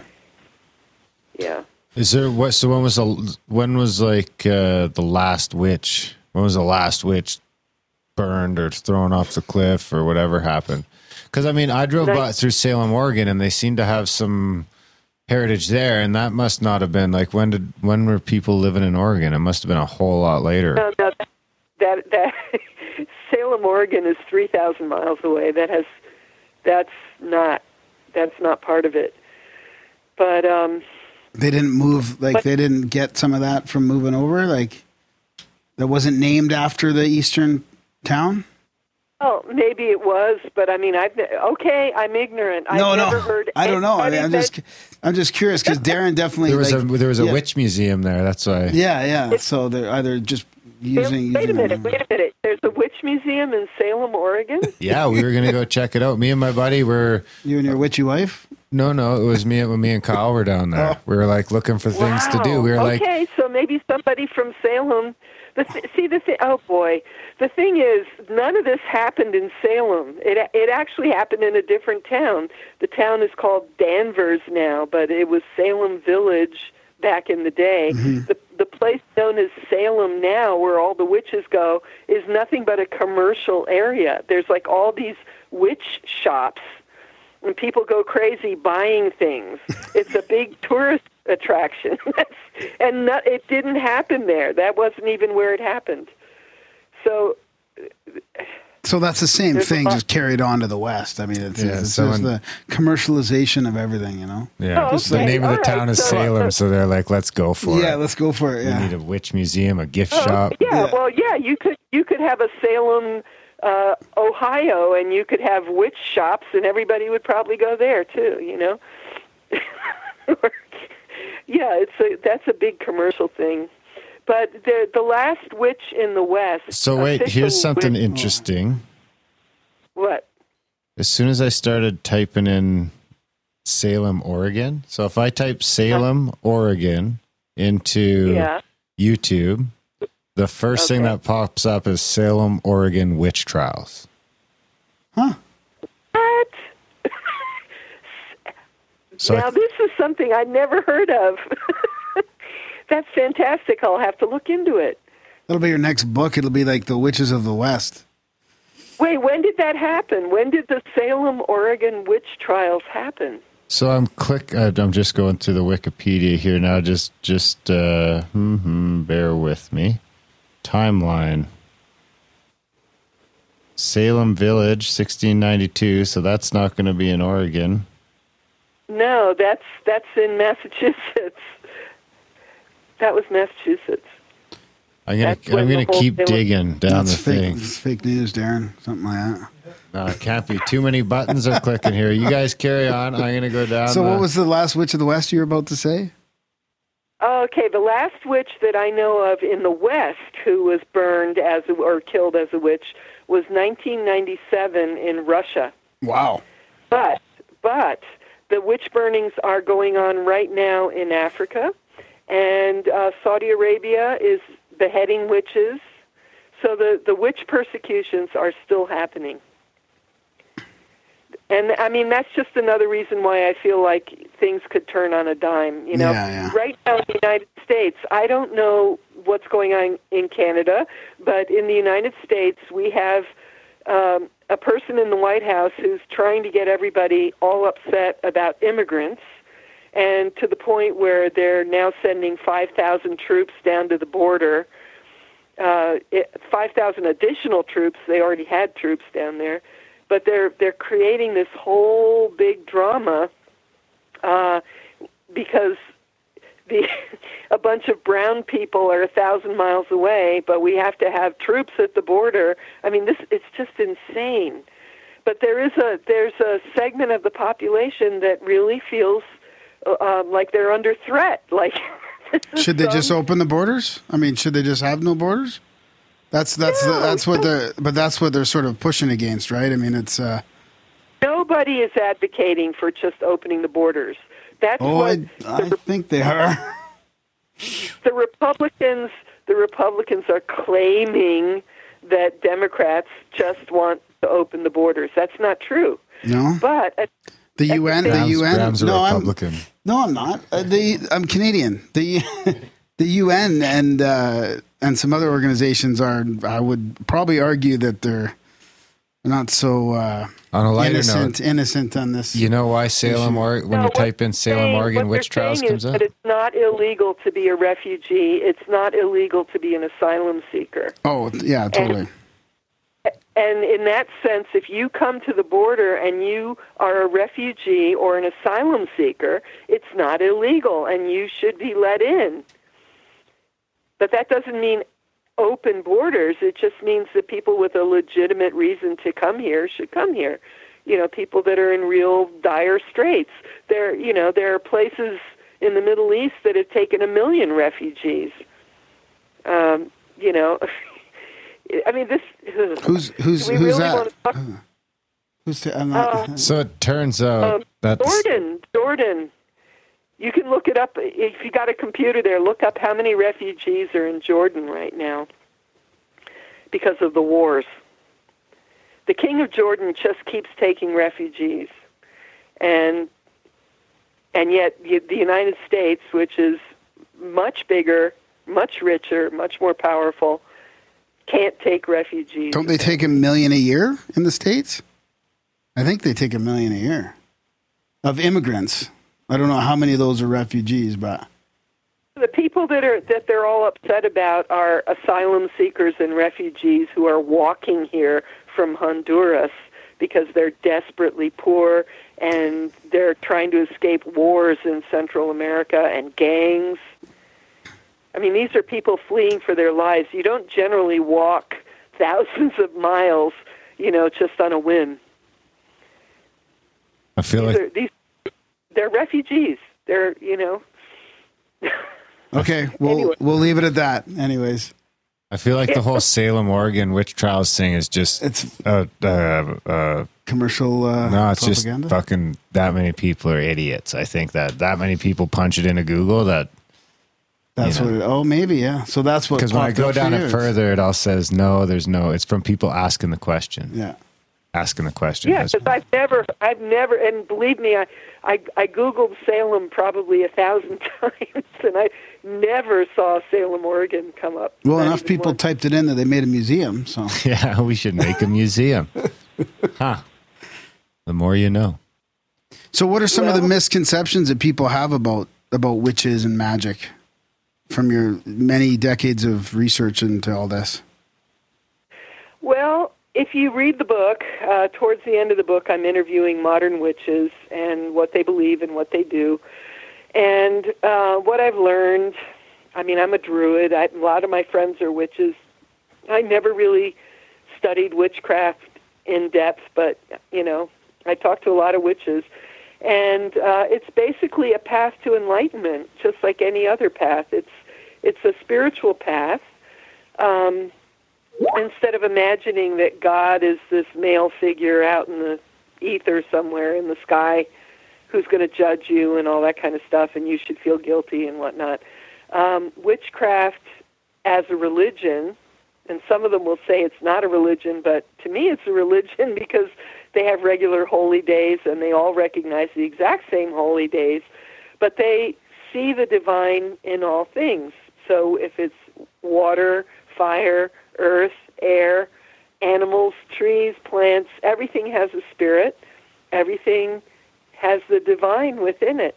So, if you meditate on that enough and you live that way, recognizing the divine within all things, including people, that's a way of unity with the divine. It's a way of enlightenment, Mm-hmm. do that. If you dig down and really look at all religions, if they're practiced the way they're supposed to be practiced, they pretty much all kind of go to the same place, I think. Yeah. So then paganism is an overarching sort of umbrella, and then underneath that would be, Druidism and Wicca and that kind of stuff? Yeah, exactly. I mean, it's kind of like within Christianity, you would have Baptists, Lutherans, Catholics, Orthodox. You have all these different flavors of Christianity. Within paganism, which is the umbrella term, you have Druidism, you have witchcraft, you have Asatru, you have heathenism, you have even voodoo and Santeria, and, it's just all this stuff going on. People have a very kind of a misconception about paganism, and that's the fault of, church teachings and also dictionaries. Because, and in fact, there's a group of us, we had something called the Dictionary Project, and I talk about that in the book because I interviewed one of the people that I worked with on that. And the dictionaries will say pagan, a godless person, or witch, an evil old woman. Those were the dictionary definitions. Yeah, so we looked at that and we said, no, we got to write our own definitions, and we sent them out to the various dictionary companies, and a group of them, I forget how many, I think about 6 companies, accepted our definitions and added it to what they had. So now it would say witch, an evil, ugly old woman, or the practitioner of a modern nature religion. It's like it was just. But anyway, so pagans. The idea that a pagan is a godless person is absolutely wrong. It's completely backwards, because paganism is diverse. It's polytheist. It tries to be very tolerant. It honors many gods. It honors many goddesses, and it tries to, recognize them. And looks like Wikipedia. It looks like Wikipedia's got it fairly correct, I think. Did you guys have to fix that one? Well, Wikipedia is constantly being updated. Yeah. I mean, when we did this, it was almost 20 years ago. Oh, wow. But, yeah, anybody can go into Wikipedia and change things. So I'm sure Wikipedia is better now than it was 20 years ago. Yeah. If it was around 20 years ago, I guess it was. I can't remember. Wicca. What about like where would stuff like yoga and meditation and like back then all that stuff would be considered witchcraft, I'm assuming? Yoga, no. Yoga, I mean, I'm sure there's many witches that do yoga, but yoga comes from Hinduism and the Vedic tradition. You know, but there's a lot of witches do spiritual practices. I mean, meditation, yoga, things like that, definitely, but not all of them. That's the other thing. Everybody's different. It's very hard to pin down because there's no one book. There's no Bible. You know, there's no one way of doing things. There's many different flavors of, just like there's many different kinds of druids, there's many different kinds of witches. So if you ask 3 witches, you're going to get 5 different answers. Mm-hmm. So in general, though, what do you guys think of? And I don't mean you guys, like the druids, the pagans. What do you think of things like Sasquatch and the mysteries of the forest? Well, I mean, again, I can't answer for other people, but I have very definite ideas myself. I did hang out on the west coast of the U.S. in Bigfoot territory, mm-hmm. and I talked to, and I can't remember his name, but I did talk to an indigenous Native American person out there, and he basically explained that Bigfoot does exist, but that it's a type of fairy. It's a spirit. So what that means is people are going to see it, but they're never going to find it because, and they do. The only thing that they do have that's material is they have a horrible smell. Apparently, they stink. Okay, but what I found really interesting, I have a book out called Scottish Herbs and Fairy Lore, mm-hmm. Which has. I mean, part of my family is Scottish, that's why I did that one. And I'd spent a lot of time in Scotland. But there's a type of fairy called a gruagach. And, I knew about the gruagach long before I knew about the Bigfoot. But the gruagach is described as being 6 foot tall, very hairy. They talk about it as a female spirit that takes care of the cows, but if there's a female gruagach, there must be a male gruagach somewhere also. But they're described as very tall, looking like humans, but covered with hair. Hmm. So, and I looked at that and I said, "Good grief, that's a Sasquatch." That's and again, it's a fairy. It's a type of fairy. So in Scotland, in the old days. And the same thing in Ireland, when you milked a cow, when you milked the herd, the first milk always went to the fairies. And in Scotland, it was to the gruagach. And there was a stone called the gruagach stone, or stain, that had a little depression in it, and you would pour the first milk, and that was polite. That was to thank this female, hairy, tall figure, that was taking care of your herd. She always got the first milk. So I think that's what a Sasquatch is. I think it's a gruagach. Interesting. I don't think I've ever heard that before. A gruagach. Yeah. I like that. That's one of the better theories I've heard. Can you shoot one of those? I guess not. If it's a fairy, you can't shoot a fairy. See, there's a big debate here all the time. How do you catch a fairy? He doesn't mean that in an evil way or anything. Well, it's just that there's a debate here because people think that the best way to save Sasquatch is to kill one for evidence, and then then it becomes an endangered species. And there's a debate here. I disagree completely. I think you should leave them alone. But that's my point. That's my point. They can't. They live in a different dimension. They don't live in this dimension. It's like trying to shoot a little fairy, Darren. It's not. How do I catch a fairy? Yeah, I mean with blue flowers, and blue stones. I'm not asking your opinion, Graham. Can you catch a fairy? What were you saying?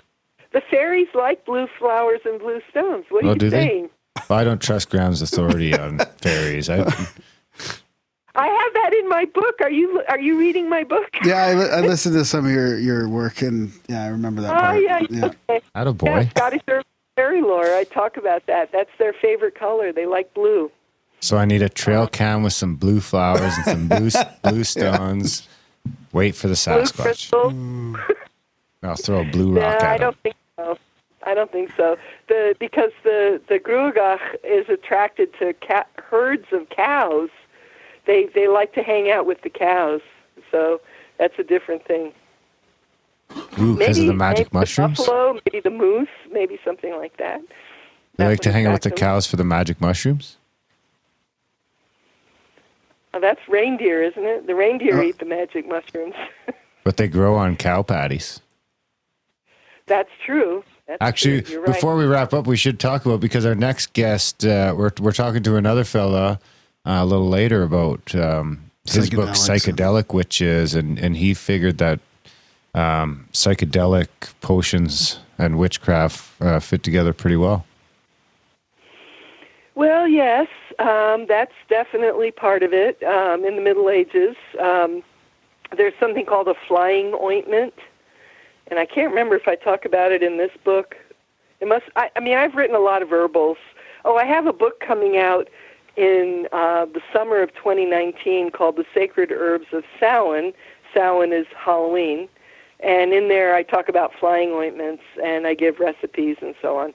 But the flying ointment was basically hallucinogenic herbs in a salve, which was probably lard-based back in the day. These days you would probably make it with beeswax and olive oil, but back then they would have used lard or butter. And they would put that on their skin, and it's very interesting because they would mix soot with it. And I thought about that. I thought, why would you put soot in there? And then I figured it out. It's because you want to know, these are poisonous plants. Henbane, belladonna, things like that. You want to know exactly how much you put on your body. So by putting the black soot in there, you can measure, 1 inch, 2 inches, 3 inches. Yeah, and then you know exactly how much to put. And that's how you applied it. You put it on your skin, and apparently what the witches would do is they would put it on, and then they would lie down in front of the fireplace where it was nice and warm, and then they would take off. They would fly. On the broom? Well. Here we go. I don't know if I can talk about that on the You air. absolutely can. Really? Anything goes in Grimerica. Okay, well, they would take the broom handle and they would anoint the broom handle, and then they would insert it in an orifice of the body and get the herbs in that way. Oh, like a quicker dilution. Yeah, quicker. Okay. Huh. I don't think it's called a suppository.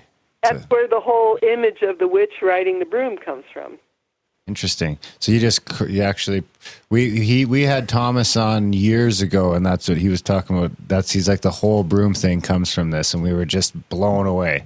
And this is like the first witch show we've done. So the two witch people we've talked to tend to agree on that. Interesting. That means it's like, it's fact. I'm not a witch. I'm a druid. Well, that's right. But you're a witch person. You know you're witches. Some of my best friends are witches. Exactly. So you're like an authority. Sort of. Yeah. So what about, you mentioned sacred herbs of Fallon, or like Halloween. What about Halloween as a misconceived holiday or time of year? Well, what's happening now, Halloween is tomorrow night. It's a commercial holiday, where kids eat a lot of candy and people get dressed up. But the real Halloween is until November 11th. Remembrance Day. Right. And I think somebody knew that. That's why they picked that day. Oh, interesting. We call it Veterans Day. You call it Remembrance Day. But it's fascinating to me that they picked the old date for Halloween, which is the Day of the Dead. That's the day. And what do? We remember the dead. Wow. Interesting. How convenient is that, But that's the real day. So the night of the 11th into the 12th, that would be the day. I'm dressing up as the Pumpkin King for Halloween. You mean tomorrow? Yes. Okay, for the commercialized secular Halloween. For the actual Halloween, I'm going to interview somebody in Australia. Okay. Wow, well, it's not Halloween for them. It's May Day for them, right? Oh, interesting. We'll have a dual crossover holiday thing going on here. We got 3 holidays wrapped into 2, all on one show. I have a question from the chats here I should ask you since you are a druid. We've got a question from Oswald in the chats. Can you ask her opinion of the Archdruid Report's John Michael Greer? My opinion of John Michael Greer? I guess so, yes. Of his reports, or what did he mean by that? I think of John Michael Greer in general. We had John on the show years ago. Yeah, I haven't read his reports, but he has a very good reputation. I'm not a member of his group. He's Ancient Order of Druids in America, which comes from the Ancient Order of Druids, which is a very English, very British, Masonic-derived tradition. And, I mean, I just know his reputation. He has a very good reputation. He's an environmentalist. He's highly reputable. But his path is nothing like my path. My path is different. Are you guys like, do you guys like get along? Do you guys like, is it all like tied in like Christianity would be? Like, do you guys would have some of the same holidays and stuff? Oh, yeah, we all have the same holidays. That's why I think it's a religion. When people say, oh, it's not a religion, I say, of course it's a religion. Everybody has the same holidays. The solstices, the equinoxes, Samhain, which is Halloween, Beltane, which is Imbolc, Lunasa. Everybody recognizes those festivals. That's a religion. You have the liturgical wheel of the year. We all follow that. We all have the same holidays. So is there any of these, superstitions or rituals that you do around Halloween for, the trees are dying and things are darker compared to the Beltane when it's the opposite? Are you asking what I do personally? Oh, yeah, or as a group or as a religion or personally, yeah. Any of the above? Well, it's the time to honor the dead. And that means it's very nice to have a supper and put out have an empty chair. I mean, everybody does this. Say your grandmother or your grandfather passed over. Just put a chair for your grandmother and light a little candle and put a candle at her seat and put a plate of food there for her as if she was sitting there. And if you have any messages that you want to give to your grandmother, write them down on a piece of paper, put them by the candle, put the candle inside a jar so it doesn't fall over or anything, and just leave it there until it goes out by itself. And we should do that on the 11th. Yes, that would be the actual day to do it. A lot of pagans are doing it tomorrow, but they're everybody's different, but not everybody's aware that the old date of Halloween was the 11th. You have other people who say, oh, the exact midpoint between the winter solstice and the fall equinox is November 7. So you have people doing things on November 7.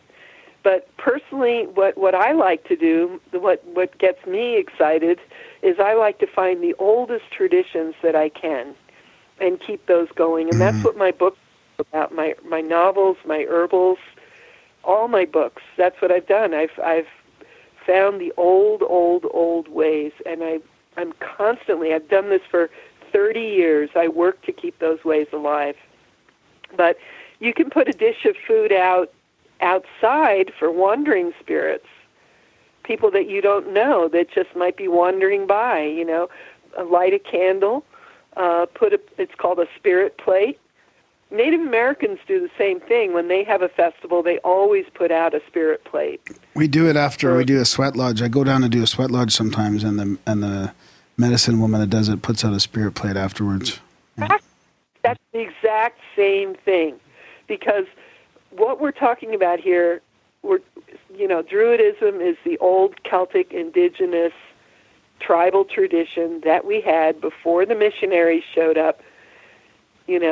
This is what we did. We honored the dead, and we didn't feel like the dead were gone. We felt like the dead were still here, so we honored them. And we honored the fairies and the nature spirits. We put things out for them, and we honored the tree spirits. We put things out for them. It's like we were honoring, we were finding the divine in many, many places. We didn't have to go to church necessarily to be, I like to say every tree is a church for a druid. If a druid sits under a tree, they're in church. That's a church.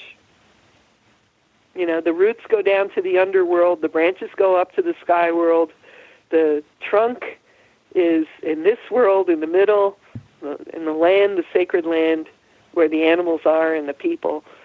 That's a church. That's the three worlds.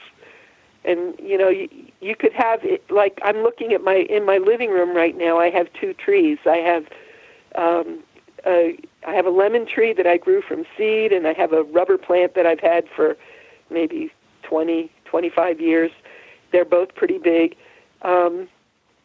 You can have, if you're working in an office, you could have a tree next to your desk, and nobody would know, and you would look at that tree, and you would feel like you were connected to the three worlds, What about the wandering spirits, and what world do they belong in? And is there some sort of practice of, are they trapped, these wandering spirits? Is there some sort of practice, like people are doing like soul rescues at some of the sort of modern out-of-body experience institutions and stuff? Do you guys practice anything like that?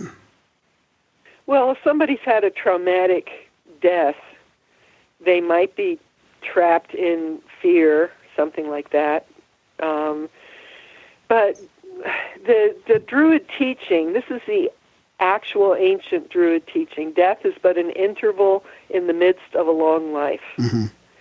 So we usually think of the dead as they're in the other world. We have this world and we have the other world. And they're just passing through until they go to their next life. So eventually they'll make it out. They might just be temporarily engaged or reincarnated or whatever. Yeah, or it might be somebody that loves you very much and doesn't want to leave. They might be hanging around to help you. Yeah. I mean, I feel like I have spirits like that around me because they send me little messages to let me know that they're there. Do you remember any of those? Do you have any? Do you remember any of those messages or anything synchronistic that's happened, or anything scary, maybe even for Halloween? Anything like that? Out of your personal experiences, you could share? Well, it's never scary. I've heard there's somebody that calls my name when I'm sad. Mm-hmm. They call my name. One time I came home and there was a message on my answering machine, and I swear it was my aunt who had died. She loved birthdays. That was her thing. She was always remembering people's birthdays and sending out cards. And her friend Lucy was with her when she died, and Lucy's birthday was coming up. And I came home and there was this message on my answering machine, and it really sounded like somebody talking from a vast distance, a very sort of hoarse, whispery, distant voice saying, "Don't forget her birthday," And I said, "Oh my God, it's my Aunt Jackie," It's like, that's what she was obsessing about. On the other side, she's obsessing about Lucy's birthday, which I thought was amazing.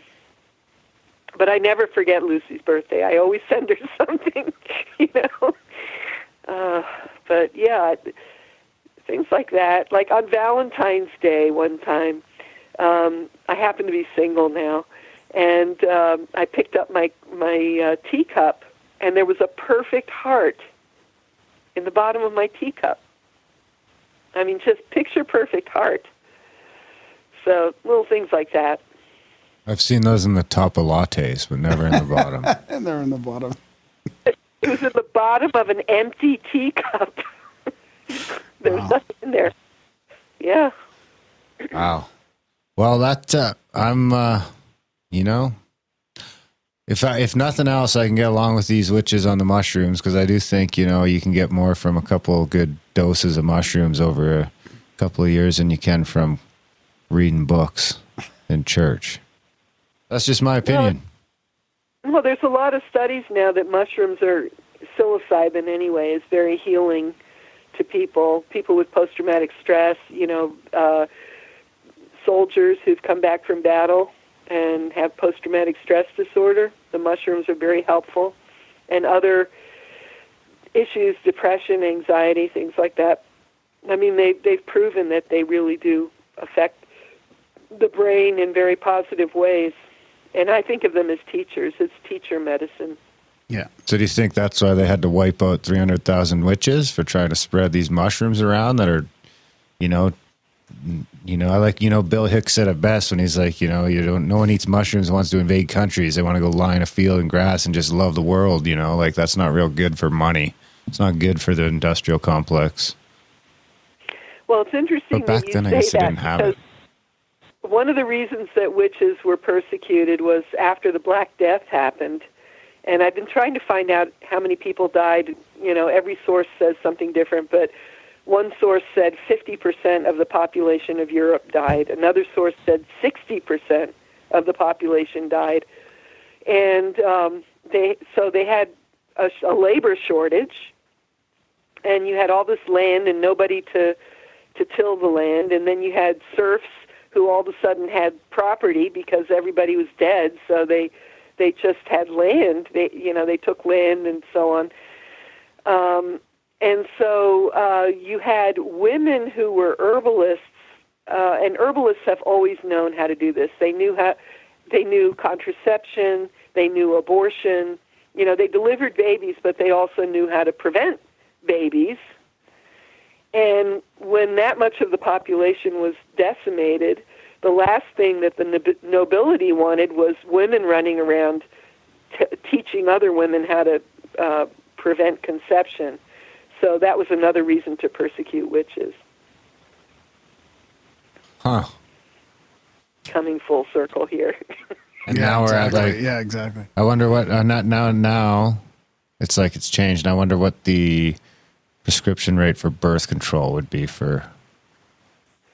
Well, here in the States, the Republicans are constantly trying to make abortion illegal. They don't want women in control of their reproduction. They don't want women planning families. There are even politicians who are against contraceptives, which is unbelievable. Ireland just voted to make abortion legal, and the United States is trying to go the other way. It's crazy. It's a wild world. That's why I think it's all just a simulation. It's all just we're running on some hard drive someone forgot about. You think it's a hologram?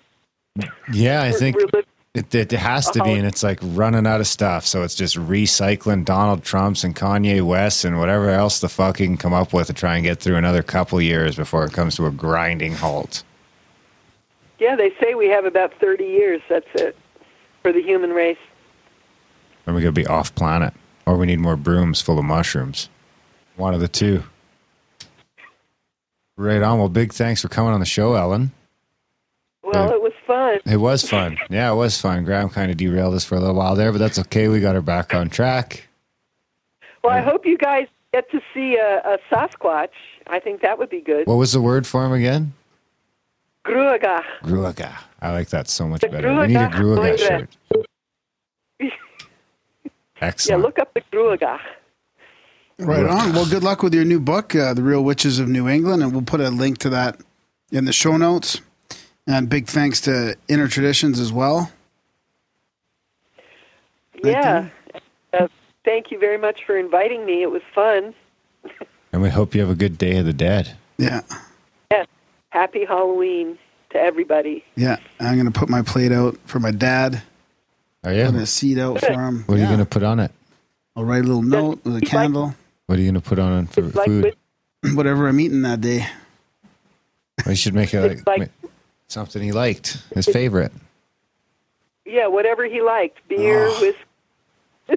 I don't know, like what he liked for food. He was pretty easygoing. Like, yeah, maybe just like shepherd's pie or something.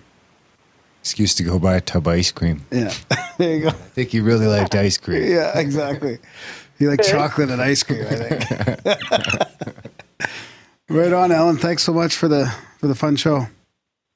Okay, thank you. Happy Samhain. Okay, happy bye-bye. All right. Bye. That was our chat with Ellen Evert Hopman, the Druid, on witchcraft and everything witches, and whether or not we should have open borders. It looks pretty good. That was a fun chat. I like it. Is that the only two people we've talked to about witches now? I don't know. There might have been one more in there. Eh?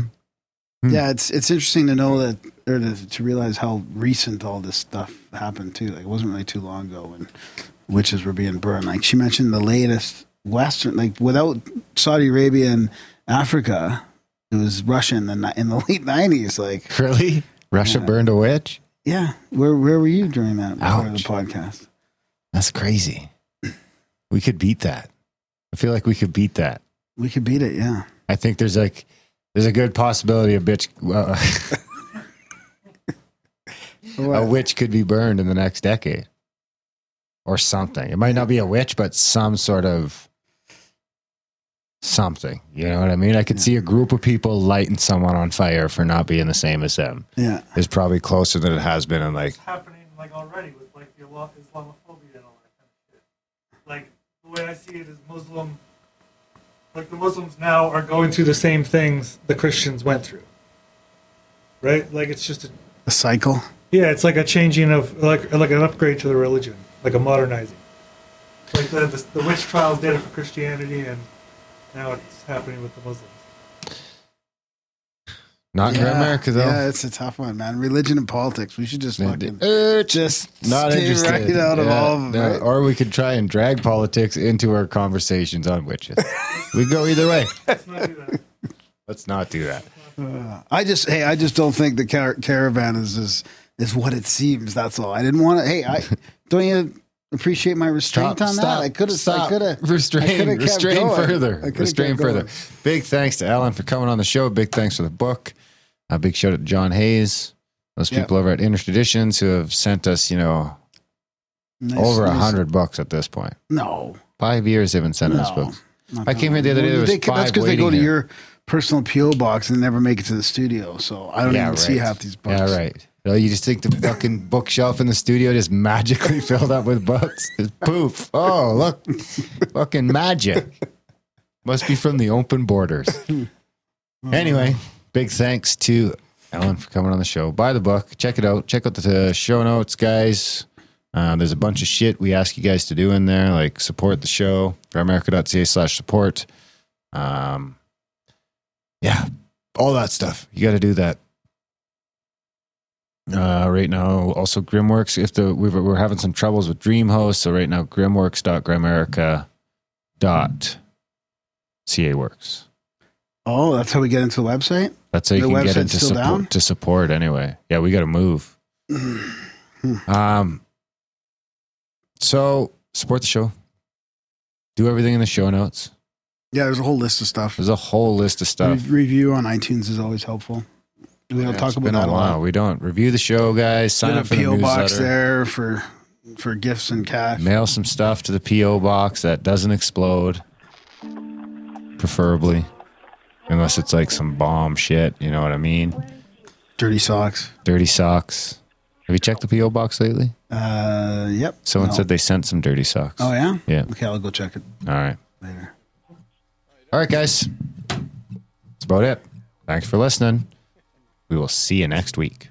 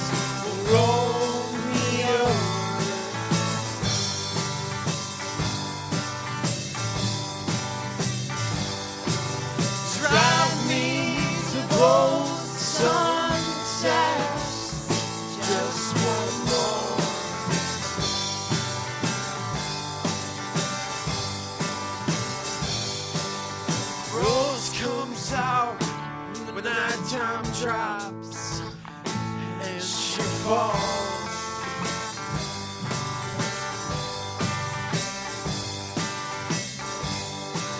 And the creeps and the crawls of the night on a wrong turn on the road.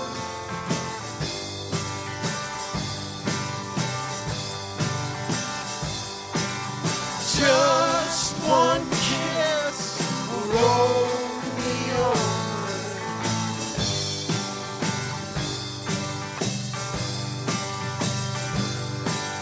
Drive me to bold sunsets. Just one more.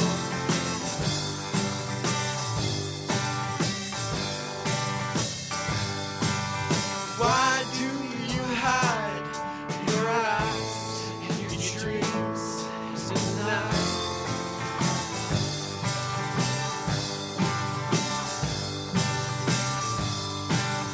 Sarah left the light on in the daytime in a room so bleak.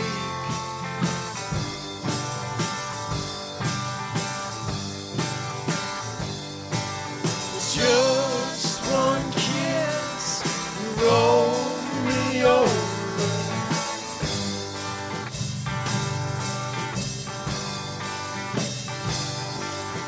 Drive me to bold sunsets.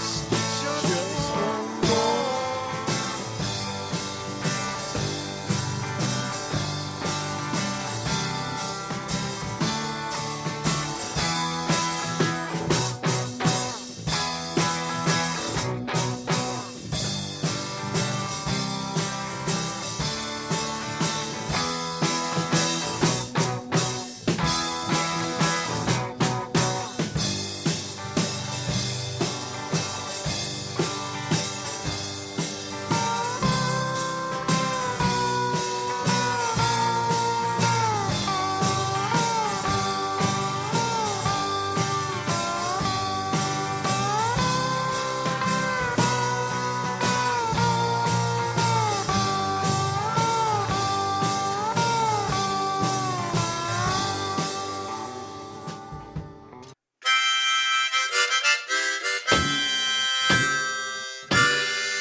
We've been working on the podcast all the livelong day.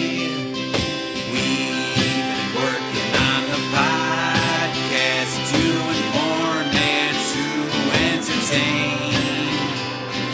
Can't you hear that theme song playing through your headphone cord? Can't you spare a couple dollars to give Grimerica support? Grimerica.ca/support. Grimerica.ca/support. Oh, fee-fi, fiddly-I-O. And tell them Felix sent you there.